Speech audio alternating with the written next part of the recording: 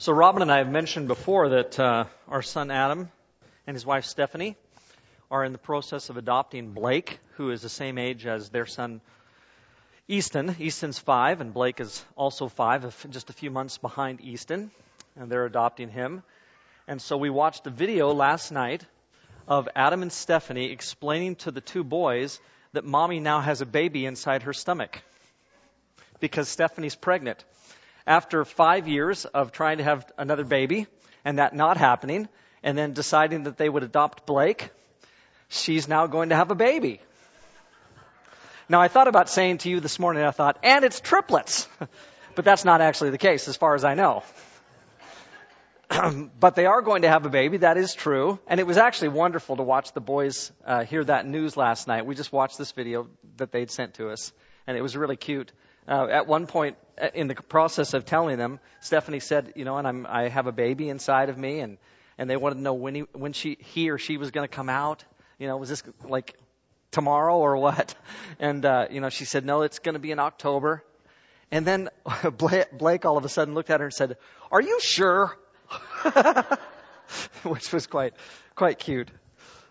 So Robin and Kelly have gone from having one grandchild about a year and a month ago to in October we will have 4.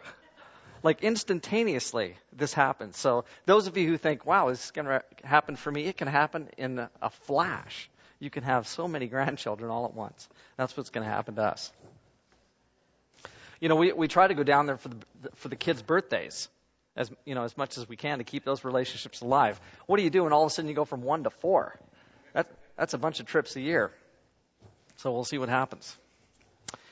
A few weeks ago, we had an annual general meeting that we haven't had one in a long time, but we did have one, and that's good because as we recently discovered, that we were legally obligated to have those and had not been keeping up. One of the things that I appreciated at the annual general meeting was that Darrell Bean was pointing out the difference between being a legal church member and being a spiritual church member or a biblical church member for kingdom purposes. We have obligations that are part of living in our society, and we have obligations that are part of living as members of God's family. And that makes sense. Jesus said, render unto Caesar the things that are Caesar's, and render unto God the things that are God's.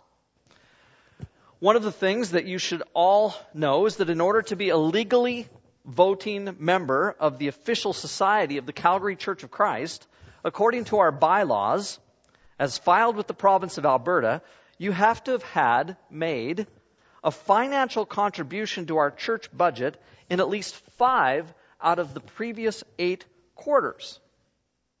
Okay, so in the last 8 quarters, in order to be a legal member of our society, you had to have made a financial contribution to the church in at least 5 of those quarters. Well, that legal obligation has nothing to do with being a member of the Church of Jesus Christ, nor being a member of our church under the care of our shepherds, but it has everything to do with being a legal member in attendance at a legal meeting of the Society of the Church of Christ. So when we have our annual general meeting next year, which will probably happen, I would guess, in January, when we had that meeting, if some decision was made and you were going to be voting, if you haven't become a legal member in terms of financial contribution, then you can't actually vote. It doesn't matter if you've been here for 50 years. That's just the way things are.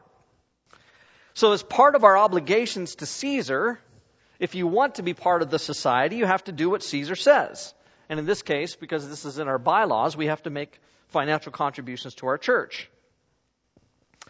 And there is, I suppose, some overlap then between rendering unto Caesar the things that are Caesar's and rendering unto God the things that are God's, because rendering unto God means giving a financial contribution as well.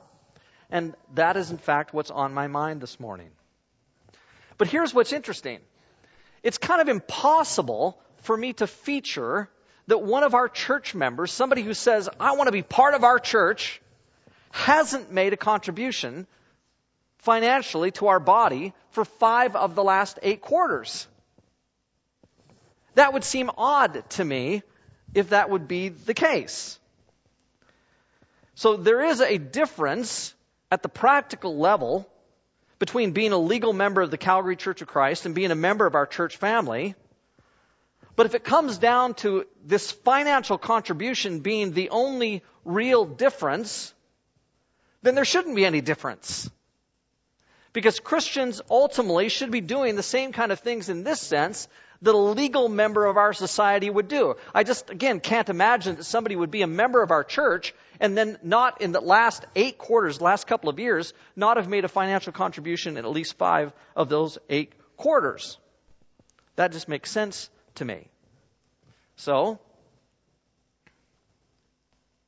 given all the Bible says about what we're to do with our finances, it would be a bit odd, then, if a disciple of Jesus Christ, which is what we've been talking about now for months, who also wants to be part of our church, a sheep under our shepherds, would not have made a financial contribution to our church during the last 5 of the last 8 quarters. Because a disciple, as one who is following Jesus, is going to do the kind of things that Jesus would want his children to do. And so discipleship somehow, I think, is involved with our finances. And it just doesn't seem to me like we could get out of that, or that we would even want to get out of that. We want to do at least as much, I would think, as the government wants us to do. We want to do, in fact, more than what the government would want us to do. We want to do ultimately what God wants us to do. Now, our giving has little to do with what organization to which we want to belong. It has everything to do with the one to whom we belong. And I think you would agree with that. Like, I would hope that nobody would look at this morning and say to themselves, well, I guess if I'm going to be a member of the church, I'm going to have to start giving so that I can at least vote. That would seem to me a strange kind of statement or attitude. In fact, I would say the question of what we do with our finances eventually comes down to the question of lordship, and whether or not we are willing to render unto God the things that are God's because He is the Lord of our lives. And that maybe is the question. Anybody who hasn't made some kind of financial contribution to our church in 5 of the last 8 quarters, I would think would have some serious questions to ask about who their Lord is. That makes sense to me. Who is your Lord? And so we have at least a couple of questions, actually, that I want to ask this morning. One is, who is the Lord of your life? And what does it mean to follow Jesus with your finances? So let's deal with the first one. Who is Lord of your life? Seriously. Who is it? And maybe we should just pause for a moment and ask that question, at least inside ourselves. Who is it that is really Lord of you? And I would say that if you're a Christian here this morning, and if all of this of which we're part means anything, it means that as a Christian that you've confessed Jesus as Lord and Master of your life. In fact, probably for most of us, at some point, somebody asked us that question. And it probably went something like this. Do you believe with all your heart that Jesus Christ is Lord? And do you give your life to Him as Lord and Master here just now before your baptism? For many of us, that's the question that was asked.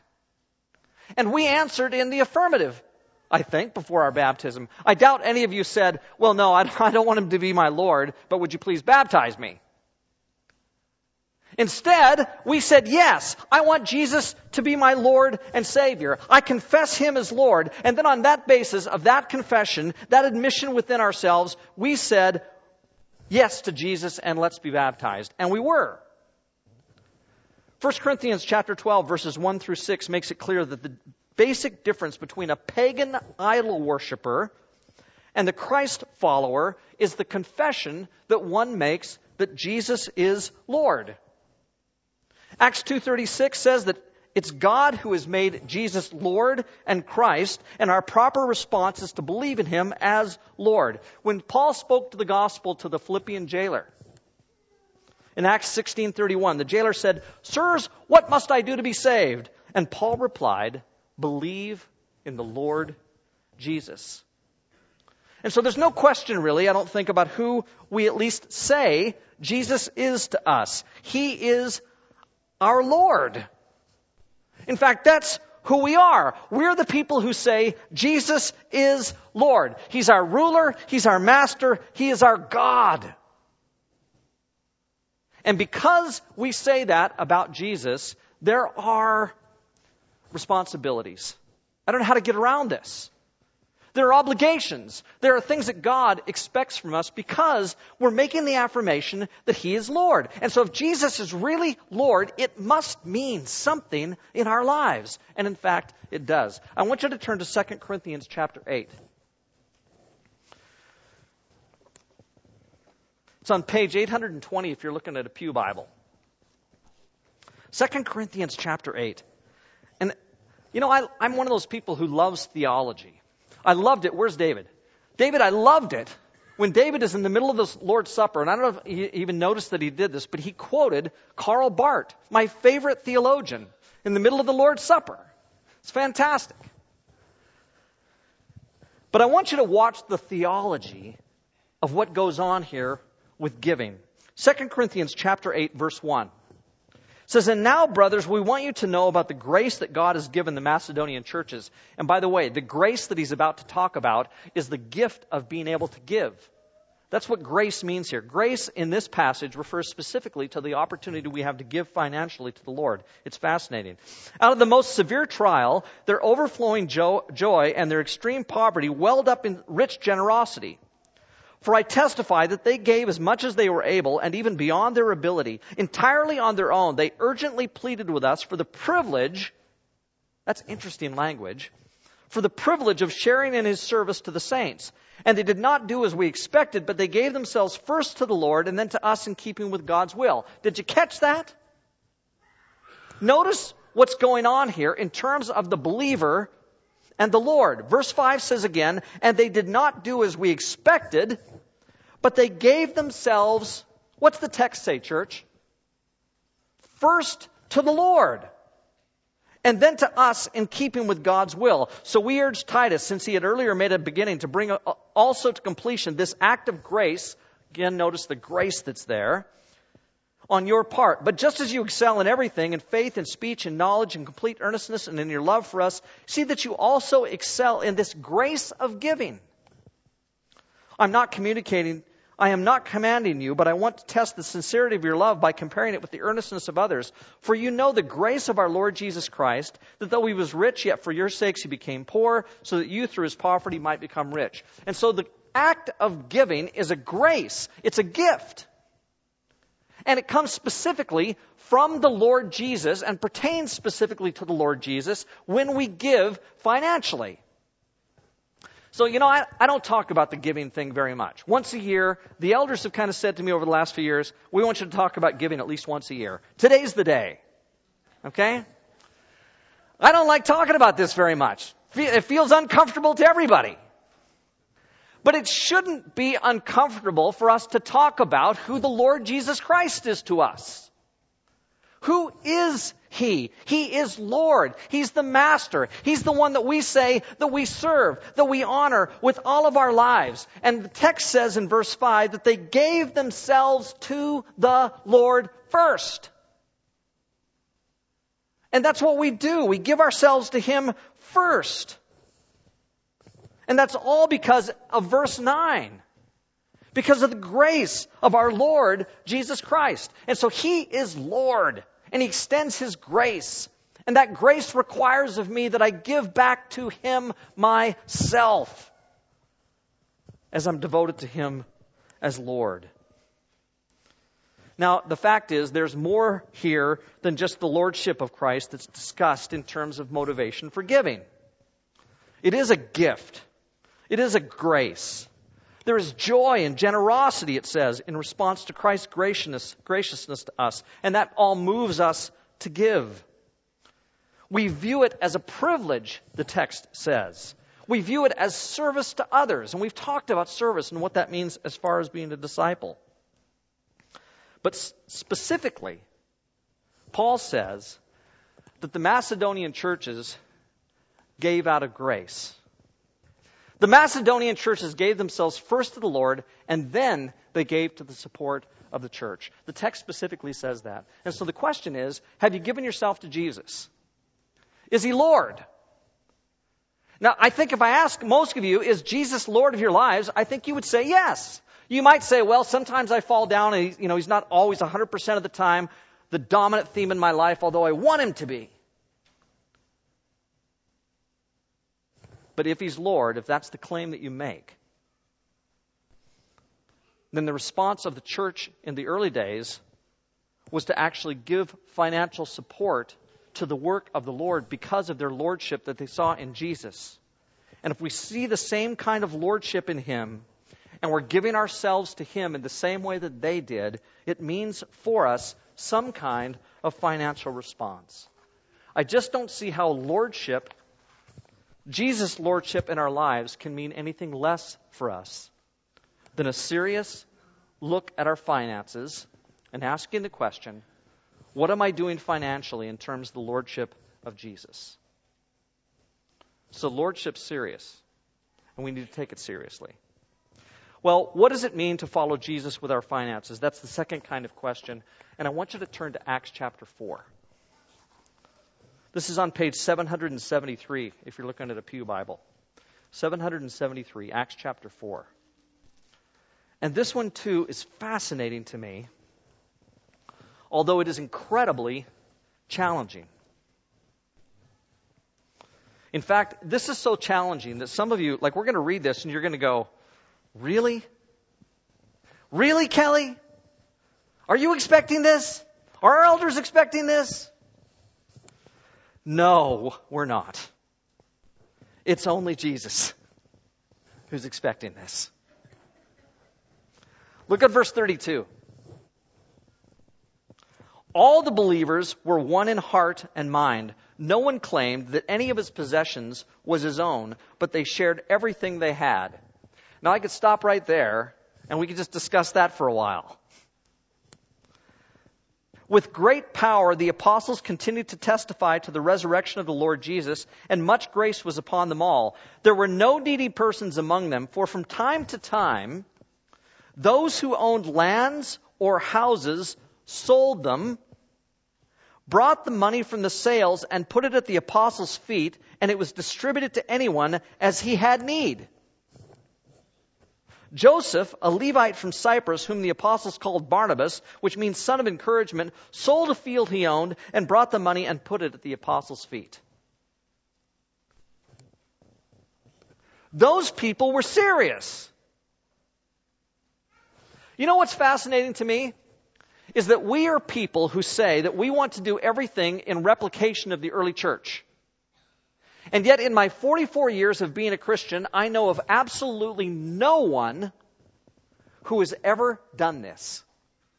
Not one, including me. Now, it's possible that someone could have done it, and I don't know about it. And I'm sure that it's happened since the year 33 or whatever. But isn't that interesting? Just stop for a moment and think about what these people were doing. They were selling their land. They were selling their houses. They were taking their goods and pooling them together. And nobody had need because everybody was giving all these things to the Lord. Now again, as soon as I say that, if you're like me, your mind is probably thinking, well, is that what he really expects? Is that what I'm really supposed to do? Is that what you're really asking for, Kelly? Well, honestly, I'm not sure what to do with this. In our world, in our society, this is such a challenge that it just goes way beyond what I can hardly think about. And of course, we all have responsibility. We still have a place that we have to live in. It's like you can't take all the food that you have and give it to poor, give all that you have to the poor because you'll have nothing to eat. You can't stand at the grocery counter in line and think, well, it's the polite thing to let someone go in front of you, and then you let everybody go in front of you, and you never pay for your food. You just stand there all the time waiting. Well, none of those things make sense. I realized something has to be done here in terms of thinking this through rationally and making a choice. But I just find it interesting that in 44 years of being a Christian that I don't know anybody who has actually done this. That's interesting. Are we that far from where they were? And again, I'm not sure what to do with that. Now, the thing that I really want you to notice is verse 33. With great power, the apostles continued to testify to the resurrection of the Lord Jesus, and much grace was upon them all. This is interesting. In verses 32 through 37, that whole section in talking about what the church does, verse 33 is the only verse that's talking about something other than an action in which they were participating. Which means that verse 33 becomes kind of the theological foundation for the whole thing that's going on. So it says, again, with great power the apostles continued to testify to the resurrection of the Lord Jesus, and much grace was upon them all. This is the foundation. That's the truth. Jesus Christ, as Lord, becomes the foundation for all of their actions. Everything else in verses 32 through 37 is simply a response to this claim about who Jesus is. And here's the point. The resurrection of the Lord Jesus and His grace becomes in their lives a power that moves them to act as they do, which is incredibly unusual. It is bizarre for these people to do this. They share with others everything they have, and the power to do so is because of the Lord Jesus. Because He is Lord. We think that the power being referred to is the miracles performed, perhaps. I don't think that the power that's here is just for talking about the performance of miracles or speaking in tongues or healings or whatever that are going on. The power that's really being discussed here is the power to take people who have possessions and transform them into people who give their possessions. That's the real power. When the Lord Jesus works powerfully in this way, in their lives, a power that moves them to act as they do, that's how they behave. They start acting in total contrast to everybody else around them. It's like Zacchaeus climbing up in a tree and then going down and having a meal with Jesus and saying to the Lord, I'm going to give back everything. I'm going to give half my possessions to the poor. I'm going to keep serving people now that I know Jesus. So the question of whether or not you give financially to the church does not come down to questions about how much disposable income we have, or what kind of tax benefit that you get when you give. And it doesn't even come down to Kelly standing up once a year and making everybody feel really guilty. And it certainly shouldn't be a question of our legal obligation to be a member of some society. What does it mean to say that Jesus is Lord? It means that somehow this is going to impact even our finances. And whether or not you give appropriately comes down to the question of who the Lord is. You know, this week I had a great conversation with some people who had just immigrated to Canada. They came here, like many, wanting a better life for themselves and their family. And as it turned out, they actually had a very good life where they were previously living. Good enough that they had the means to come here, where there's far less crime and way more freedom. And so they chose to come and live in Canada. It cost them, though, everything that they had in the previous country. And so basically they exchanged all their wealth that they had in a previous country, they exchanged all of that to come and take up status in Canada at a level far less than what they had before they came here. Now, they explained to me that normally this would have really bothered them. You know, they had so much in their previous country. They saved a bunch of money because they had done very well financially. They came here wanting a different kind of life, and they get here, of course, in a place like Calgary right now, jobs are hard to come by. The economy's not great. And so they have struggled financially since coming here, even though in their previous country they had done so well. And the husband said, boy, normally that would really bother me, because economically we're worse off now than we were before. But here's what he said happened. He said, we started attending your church. And during the course of learning more about Christ and faith, we've decided that the joys of life are simply not dependent on what you have. In fact, these people said that they specifically are coming to see that the joy of life is found in a relationship with Christ and in serving others. And so they said to me, we have seen this church serving poor people, the homeless, and we have seen that this is the kind of service where the life of joy really comes. And I'm sitting there listening to them tell this story, and I'm thinking to myself, they get it. They get it. You give the things away that dominate you, and you end up with more joy in the end. And that's exactly how God says it will be. When the Lordship of Jesus begins to impact your life as God wants, the control that your finances have had over your life begins to be supplanted by the control of the Lord Jesus over your finances. And the result is a transference from what you think is going to be joy to a real joy. You go from thinking that something is a priority to something that really should be a priority. And God, in the process, will bless you. So what do we do? Well, if you're like most people, you operate on the basis of a monthly budget. And what I'm asking this morning is that you make sure the Lordship of Jesus has an impact on and a place in that budget. In fact, I would say you should start with March 2017. So you have 2 days to think about this. I think that you should seriously think about rendering to God what is God's. I can't begin to tell you what to give, but I can tell you that once you have said Jesus is Lord, that things should change.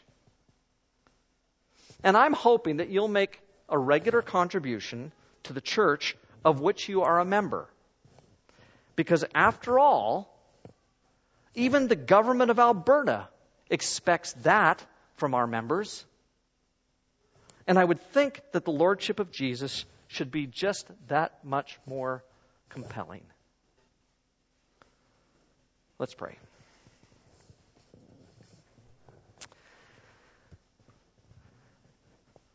Father, the sermon this morning is not about giving. You know that the sermon this morning is about your Lordship. It's about the control that you have in our lives. It's about the impact that you're supposed to have. And God, I just pray this morning that all of those of us who have said that you are Lord will think about what that really means. I'm not sure what to do with selling our properties, placing that at the feet of the apostles. That's a tough question. We don't want to just circle around it. But it's hard even for me as I say those things and read those passages to know what to do with that. But nonetheless, God, it's so clear that there is a response here that you expect from us, that you saw actually carried out in Christians in days past. Help us, Father, to submit to your Lordship and to have your Lordship impact us in wonderfully freeing kinds of ways as the joy of giving so much to you blesses our lives. It's through Christ that we pray. Amen.